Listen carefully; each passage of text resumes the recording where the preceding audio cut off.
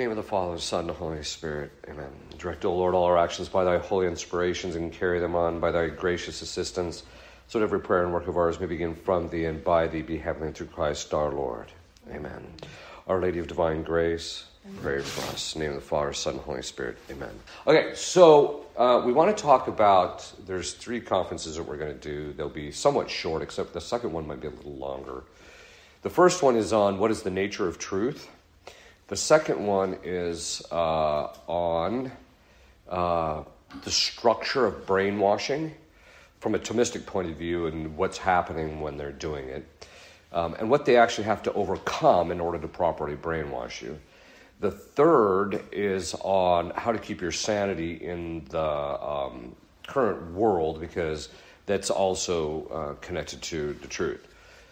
So, before you get to the Christian era, Aristotle ended up stating that a statement is true because the statement states it as it is. But there's no real clear definition of truth, which is one of the reasons why Pilate asks, well, what is truth? Because it was still something that was discussed somewhat at length by the philosophers, as to the nature of it. But by the time you get to the Christian time frame, it's a little bit different. So then it progresses. By the time you get to St. Thomas, then the definition is pretty clear. And then he bases his work, the disputed questions on truth, on that definition, and then builds from there. So he defines, the definition of truth is adequation. I'm going to talk about each one of these words. Adequation of intellect and thing. Okay. So why the word adequation? Well, it's called adequation because it's not exactly the same. So how the thing exists in reality and how it exists in the intellect are 2 different things. So one exists it's concrete, it's actually real. The other one exists in my mind. So the essence exists in reality as an actual existing thing. And then in my mind, it exists what they say intentionally, that is inside my mind. It exists. So the mode of existence is different. But what the essence is, or what the content that is known, it is what's in my intellect, what's in there has to congrue with what the thing is in reality in order for me to actually know the truth. So I know the essence of the thing. I know the essence of the thing. We'll see how we know that a little bit later in the next conference.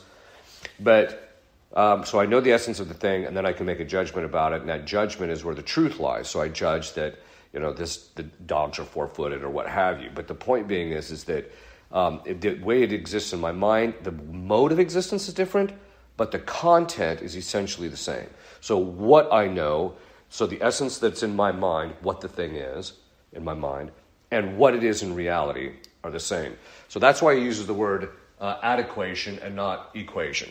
Just that they're absolutely equal, because they're not exactly the same. It's because of the mode of that way they exist. The point in all of this, though, is that adequation indicates a congruity. That is, that between 2 different, or in relationship to at least 2 different things, there's a congruity between the 2. If they're incongruous, then it's false. If they do congrue, that is, that how it exists in my mind does congrue with the way it is in reality, then I actually know the truth about the situation. Okay, so it's in the intellect, and so it's in the thing. If you break that definition down, if you break that definition down, St. Thomas says there's actually 3 kinds of truth. So if you look at the different ways that truth can be looked at from a variety of different point of views, there's actually 3 kinds. The first is truth in God. And this is actually God in God is the absolute perfection or fulfillment of truth. Because in this particular case, we'll see this here in just a second, St. Thomas defines it as adequatio intellectus et re. Intellectus et re. It's the et that's the key thing here. Why is it? Okay. So when God the Father does an act of self-reflection, that is, he reflects upon himself and conceives himself, that self-conception is absolutely perfect. There's absolutely nothing lacking. When we conceive ourselves, there's all sorts of stuff lacking. A lot of it's not even true, in fact. But when he does it, because he's omnipotent and because of the fact that there's no admixture of potency, which is flawed. There's nothing flawed in him. When he conceives himself, that self-conception of God the Father of himself is an absolute perfect mirror image of him. And that we call God the Son. So, and then as we also know, then from these two comes the Holy Spirit, but we're not going to get into that. The main thing we want to focus on is the fact that in relationship, if you were looking at this analogously, God the Father is the intellect understanding himself, and the thing that he understands is himself. But those two, that is the understanding, the thing that's understood and the understanding are absolutely identical. So God, the thing understood, God the Father, the thing understood, and the thing understood, and the intellect, which is understanding it, God the Father, is absolutely the same thing. From the point of view of, not from the point of view of person, because they're different persons, but from the point of view of what they actually conceive. It's kind of interesting because St. Thomas says that when God the Father conceives himself perfectly, in that process is the conveyance of deity, that is deitas in Latin. It's the essence of God the Father and God the Son is one and the same. They share the same essence. Okay. Even though they are different in persons. Okay.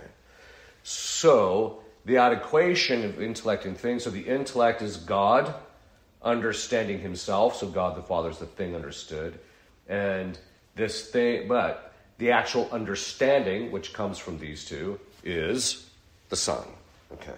So God the Father is the absolute in God the Father and God the Son. Their relationship to each other has absolute coherence, which means that one perfectly fits or coheres or adheres to exactly the way the other one is. There's no difference. Okay. Except again, as I said, in the order of persons. Okay. Then the second one is in things. Okay, so this form of truth in things, has a slightly different definition. It is the adequation of thing to intellect. Okay, so it's adequatio re ad intellectum. So let's break this down. In things, because God is omnipotent, and whatever he causes is what occurs, because he's omnipotent. It's not like us we try and do stuff, but it doesn't necessarily turn out the way we want because of the fact that we're limited. Whereas with God, he's omnipotent, and so anything he causes, it is caused, or the effect occurs exactly as how he causes it. There's no disparity between those. Okay. So that means, therefore, that the thing, the re, in this particular case, adequatio re ad intellectum, it's the thing that perfectly adheres to the mind of God. So everything that exists, and I tell people this, if you actually want to know what God is thinking, just look at reality. We know he's thinking that this stone is brown. We know he's thinking that the grass outside is green. We know he's thinking of right. So there's a number of things, because if he wasn't thinking it, it wouldn't be that way. So that being the case, then the things perfectly adhere to the intellect. This is going to become really important when it comes to our understanding of things. Okay. So because the thing perfectly adheres to how it is in the mind of God because of his causation, this means that this becomes the foundation for actually understanding certain things about God. So we know certain things about God by just looking at reality, that is, the things. We look at reality, and that actually tells us something about God's thinking patterns, what he thinks, what he wants, etc. By the way, he inclines things and moves things, etc. So that actually tells us a great deal. So if the intellect is in relationship to God, and this is reality, this means that with us, the way we know what's going on in God's mind, or what God thinks, or what he wants and wills, etc., is by looking at reality. This becomes the foundation for the natural law. This becomes the foundation for the proofs for God's existence, his attributes, etc. So you can derive all that from just looking at reality. Okay, so you have God. He causes the thing, which perfectly adheres to him. And then ours, intellect, actually looks at the thing, and then from that we can know something about God. So it's reality that ultimately determines what we know about God. This is why the philosophers always said, what you think about God, and even your theology, is determined by your cosmology, which is what you think about the world. How you view the world, what you think it is, etc. What you think this thing is determines what you actually think in relationship to God, which is very true. Third, there is truth in the created intellect. Okay. And this one is adequatio intellectus ad rem, to the thing. Our intellect have to congrue with reality in order for us to be known what is true. Why? How do we know that? Because we're not truth like God is, here in the first example. Second, it's true that our intellects in a certain sense adhere to God, but in order for us to know the truth about things, we actually have to adhere to it, because we aren't the truth. We're not like God, that what we think is reality. This is one of the reasons why, from the time of Adam and Eve until now, we've been stuck with a particular problem because of original sin. Because the demons, when they fell, they knew perfectly what the will of God is just by looking at themselves. And they had perfect knowledge of themselves. So they just look at themselves and they see what God's totality of his plan is, what he's asking of him because of their natural inclinations, etc. They just have to look at themselves, and then they see the totality of it, of what God's will is. And they even know the angels, etc. God infused in them the minds of all the essence of things, so they can just look at those and see everything that's going on in relationship to that. So that's how they actually know. And so as a result of that, their minds perfectly adhere to this. Even demons, the angels, cannot be in error about the things that pertain to the essences of created things, the things that pertain to God, aside from that which is known through revelation, because that's beyond their natural capacities. But they have perfect metaphysical knowledge of God. They also know, like as I mentioned, all the things that pertain to us. So they know all these things. There was also revelation given to them at the very beginning, because they had the virtue of faith at the very beginning. So they actually knew that God was triune and that he was going to become incarnate, etc. So they knew a variety of different things.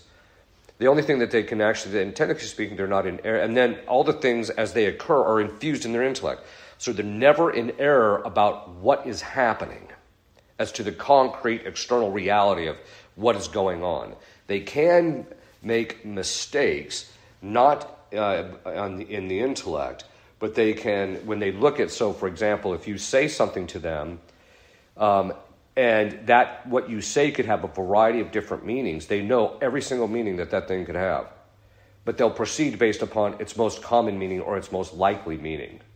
And okay, so that all being said, the point being is that with human beings, our intellect has to adhere to reality. But at the fall, the demons, they had this perfect, absolute knowledge of reality. This is reality here, the thing.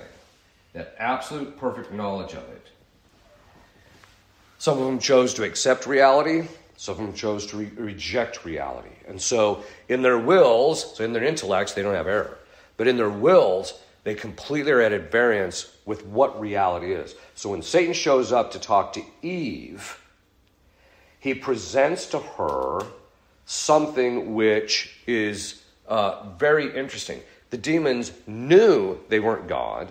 They knew they couldn't make these determinations because they weren't God. But they wanted to be God in the sense that they wanted to make the determinations about what they were to do, what their happiness was to consist in, etc. Whereas human beings, because of our mode of knowing, we just don't understand these things as well. And so when he comes to Eve, so in him, its intellect is perfectly knows what's going on, but the will is at variance with it. But when he comes to talk to Eve, he presents it because she said, well, we're not supposed to eat of the fruit of the tree because otherwise we'll die. And he says, you're not going to die, right? Rather, God doesn't want you to eat of the fruit because then you'll have knowledge of good and evil. What she's ultimately being tempted with is if you look at the very base root of it, he's tempting her with, you can be the one who determines reality, not God. Because by your choice, you will know these things, or these things will occur, and therefore, as a result of that, so he's presenting to her something which is to basically think that by her choice, reality will conform to her rather than the other way around, rather than us to reality. Okay. In fact, our entire spiritual life is really about, am I going to conform to reality, or am I going to conform or try and make these determinations myself? Modernism fits this problem perfectly because of the fact that it transposes the basis of truth from external to myself. And as a result of that, I become ultimately the arbiter of truth in the end. Okay. And that's where we're kind of living today. So the created intellect, it has to adhere perfectly to the thing that is to reality so that I can know the things in relationship to God, but just so that I can actually know the truth about things. Okay. Now, this, therefore, means that St. Thomas says, in knowing the truth, he says, I don't judge the thing greater than it is, nor less than it is, but as it is. This is why St. Thomas will say things like, truth lies in the mean. He's not talking about just the middle between great and less. He's talking about that where the truth lies is somewhere between the excess and the defect in my judgment. Okay. So what would be an example of that? Well, in relationship to the truth of the matter, I'll give you an example of where people judge things greater than it is. You just tell people, hey, maybe you should just fast 2 times a week on, 1 meal a day, twice a week. People think that the suffering involved with that and the difficulty in that is actually greater than it is. They're like, oh, Father, I just can't do that. Oh, yeah. The minute you just mention any fasting or any suffering, people just they wilt. Right? So, and that's because of the fact that they're judging the things worse than it is. We're going to see why that is in the next conference. Because that's the problem. And that mechanism, by the way, is being used to brainwash people. Though sometimes it's actually less than it is. So, for example, people who commit sin think the thing is actually less evil than it actually is. It's not that bad, right? So, or another example of this would be St. Thomas says in his the Secunda Secunda, question 153, he says, what happens is people start out knowing that fornication is immoral, but then they do it. And then, so that first time they say, well, in this case, it's not that bad, right? So, or it's not bad, it's actually good. And then they keep doing it, and after a while, they start to think that it's okay in general. We actually saw that progression in our own culture, where people went from, in the 50s, fornication was considered unacceptable as a general cultural norm. By the end of the 60s, it was it's okay, right, if you love the person or what have you. But then now you're at the stage where people actually say, if you're not living with somebody before you're married, that's not a good idea, right? The conventional wisdom is that you should be shacking up before you marry. Right, so you can see the progression of that. So they actually see that it's less evil than it actually is. Okay. Or it's just you can just use a very simple example of if I have $4 in my pocket, and I ask you how many dollars I got in my pocket, and you say 5. Well, that's not the truth. If you say $3, well, that's not the truth either. The truth is because it's less than it is. The truth is that I have $4 in my pocket. What does this mean about truth?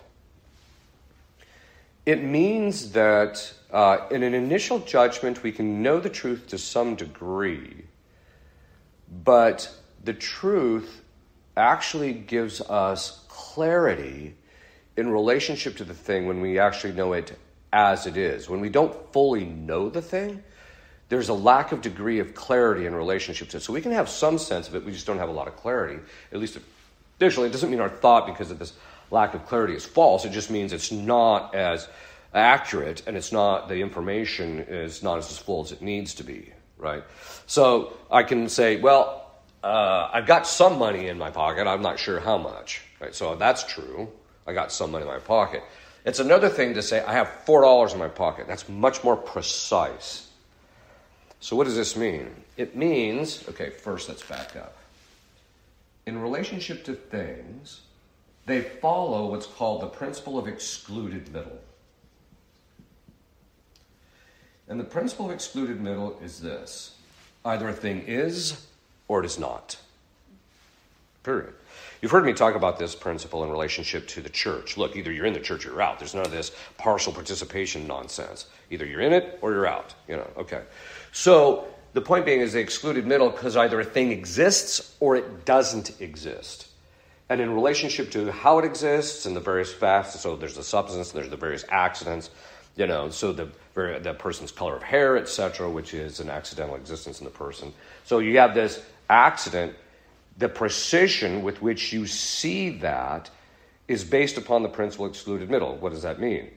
It means that in relationship to truth, that if my intellect adheres to reality or to the thing, and the thing either is or it is not, that means that my judgment becomes more and more precise the more it's able to hone down on where the thing exists and where it doesn't. Okay. And that's essentially what science is all about. That's why we specialize, to get more and more detailed knowledge down to the smaller and the finer points, or to the more complex in certain cases, or with greater depth, because the greater depth I have it, then the more precise my knowledge becomes. So a lot of times people will ask me to review books, which I can't really do too much anymore. But 90% of the time, the problem is that their terminology lacked precision. This is the problem we're seeing in the church right now. You heard me talk about this before. The problem in the church is a lack of precision in the theological expression. And why is it a lack of precision? Because the expression, the words aren't adherent, because the words are the expression of what's in our mind, but the words don't congruent or adhere to the way the thing is in reality as precisely as they need to be. And this is the problem that we're actually, in fact, the imprecision can mean that you can actually be off. You can be the excess or defect in relationship to the thing. Whereas a person can be in the general ballpark, but then as you start to become more and more precise, you actually understand the thing more and more and more as it actually is in reality. Okay. What does that mean? It means the more precise your knowledge becomes, the greater clarity you have in relationship to the thing. This is one of the signs that we'll see this when we get to brainwashing. One of the signs that the brainwashing is occurring is they obfuscate everything and make it very difficult to actually know the truth in order to dislodge your ability to make precise judgments and have clarity about the situation. Because if you don't have clarity, it's easier to manipulate you, and it's also easier to intellectually form you. So this is part of that dynamic. The point being is that we ultimately want this clarity. This is something that two things are actually interesting about that. The first is that in the church, certain bishops and even priests, but certain bishops and even priests in the Vatican, and even certain people that worked in the Vatican, would complain in the past that the Americans were wanting too much determination and too much clarity in something. Well, excuse me, but that's a natural inclination. We have a natural inclination relationship. But when things are unclear, it just doesn't work well, right? So, and that's all we were looking for, is the clarity. But that's actually part of the difficulty. The second component is because people are so habituated to following their emotions in relationship to how they judge whether a thing is true or not, because between the intellect and the thing is their emotions, and that tends to judge how they actually think of the thing. We're going to see that in the next conference. Because they're so habituated to thinking emotionally. And as a result of that, emotions are pretty amorphous. They're not really precise a lot of the times. In fact, they're kind of all over the map. They don't give you clarity about anything. In fact, if they do anything, they make you, cloud your judgment. Okay. So that being the case, they're so habituated in that. Plus, then they've got this modernism thing going on where the truth is transposed to themselves, so everything's relative and subjective. Then this third component is that in relationship to religious matters, the church has been the people in the church, I should say, have been all over the map. There's been so much confusion and so much error. There's been so much going on that people have just implicitly come to the conclusion you can't have any clarity about these matters, okay, when it comes to religion. This has led to an interesting fact, or an interesting experience for some of us who actually put some podcasts out. Because I can't tell you how many times people have accused me of being arrogant and intellectually proud because of the way I present things with clarity. And first of all, I'll admit I'm arrogant in pride. Any man who doesn't is a liar. Okay, we all know that. That's not the issue. But the fact is the fact that I have clarity because I've studied these things for years, and the fact that the church itself stuff is clear, and if you read the right authors, it's clear, and the fact that I can present it as clear has nothing to do with whether of my virtue or vice. It has to do with the nature of these things. These things are absolutely clear in reality. Any fuzziness is in our own heads. It has nothing to do with it. And fuzziness in your head does not translate into fuzziness in everyone else's head. So one guy one time said, I was giving some presentation, and he just says, well, I've never heard of this. So I finally just had to tell him, well, I'm sorry, but, I don't mean to be rude, but your ignorance is not the standard of truth here, right? And this is something that people don't seem to grasp. They've already psychologically are functioning as what's in their head is what is reality, right? And this is a serious problem. The aspect of this, which we just got done mentioning, because the truth and the created intellect is what's in my intellect is true or not, is because it adheres to reality, that is the thing. Another word for the thing is object. It's the object of the intellect. That means that truth is always objective. When you hear people say something as daft as, all truth is relative. Well, sorry, that's an absolute statement. So you just violated the principle of non-contradiction in one statement, right? So you can't say that. That's just daft intellectually. In fact, it's such weak thinking. You scratch your head and you're just like, really? Are you that dumb that you can't see it? Okay. Point being is that some people say, well, isn't some truth subjective? No, it's not actually. Because either my intellect adheres to the object or the thing or the reality, or it doesn't. Right, so that's based again on, because truth also follows the principle of excluded middle. Either it's true or it's not, right? So it's not my truth is my truth and your truth is your truth. Sorry, why is it that technically speaking there's only one truth?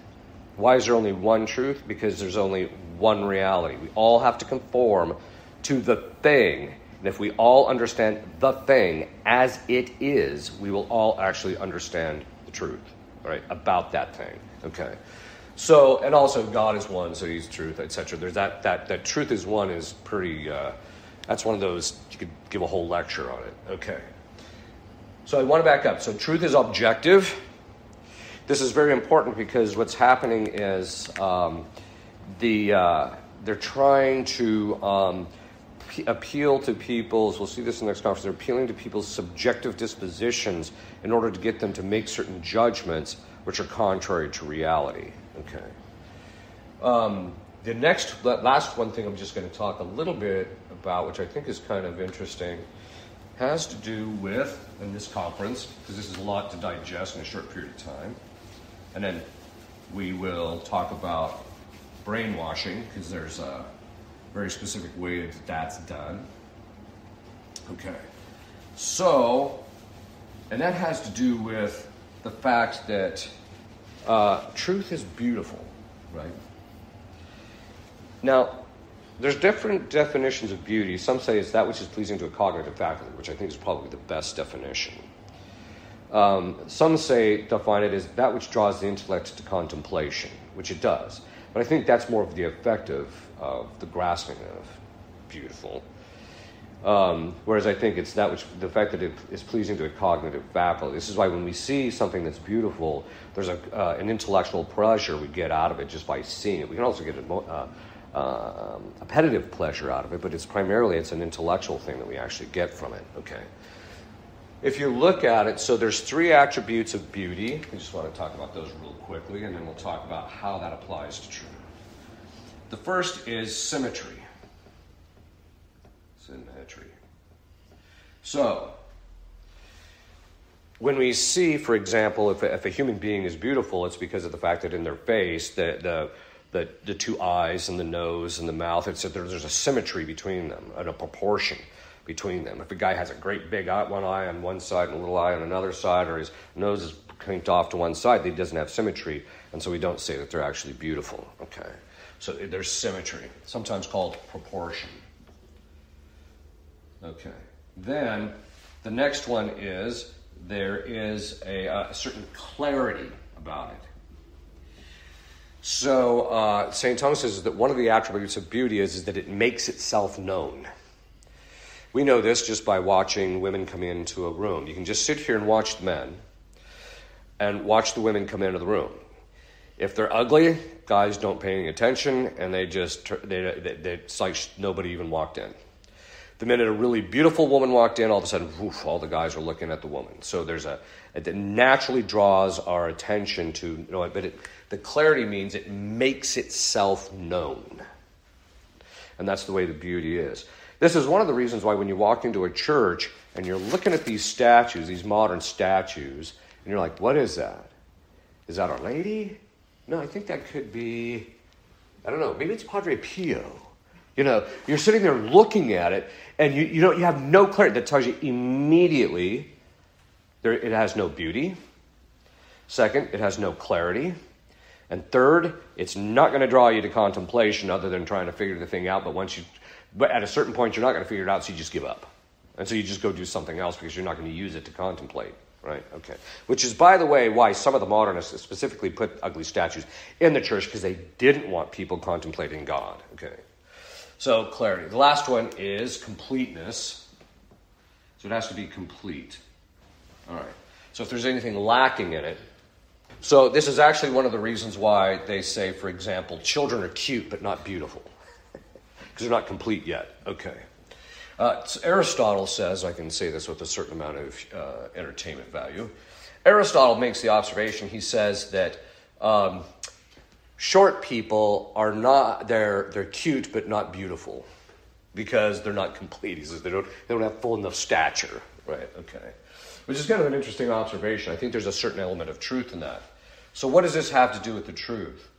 In God, because God the Father, in reflecting upon himself, which conceives the Son, and there's this absolute perfect coherence between the two. There's a perfect symmetry or proportion between God the Father and God the Son. So just in seeing truth in God, seeing this, you will see the thing that's absolutely or infinitely beautiful, just by seeing that. Okay. It's clarity. Once you see it, it immediately makes itself known, and it's absolutely complete. It's infinite, in fact. Okay. In relationship to things, the symmetry is between the thing, that is, it exists exactly as it does because it is exactly that way in the mind of God. And so there's where the proportion and the symmetry is. So there's a certain beauty in just seeing the relationship that creation has to God. And the clarity is that the thing makes itself known. You just look at the thing and you can actually know something about it. You don't necessarily have limitations on our human faculties, so it might take us a while to know a lot about it, but we can actually know something about it. And the thing is complete insofar as that it exists. Okay. The third, so in the created intellect, when our intellect, what's in our intellect is the same as it is in reality. then there's a proportion right there. So there's a certain beauty in knowing the truth. And there's a certain clarity, as I just mentioned, as a person gets to know the thing more and more and more, knows the truth about it more, it becomes clearer, it makes itself known. And then also the completeness occurs once I actually know the thing as it is. Okay. This tells us, therefore, that truth, in knowing the truth and in coming and arriving at the truth and seeking the truth is a beautiful thing. It's beauty. There's a beauty in it. And then we'll end with this. This is one of the reasons why when you see the news media habitually lying, there is a true ugliness about it. In addition to it being false, there's an ugliness about it. And the world just becomes uglier and uglier the more you lie. Okay. All right. We're going to stop there. Does anyone have any questions? Yes. I mean, can that happen? Yes, there can be. And that's based on the principle that the primary cause can always bring about a fact without a secondary cause.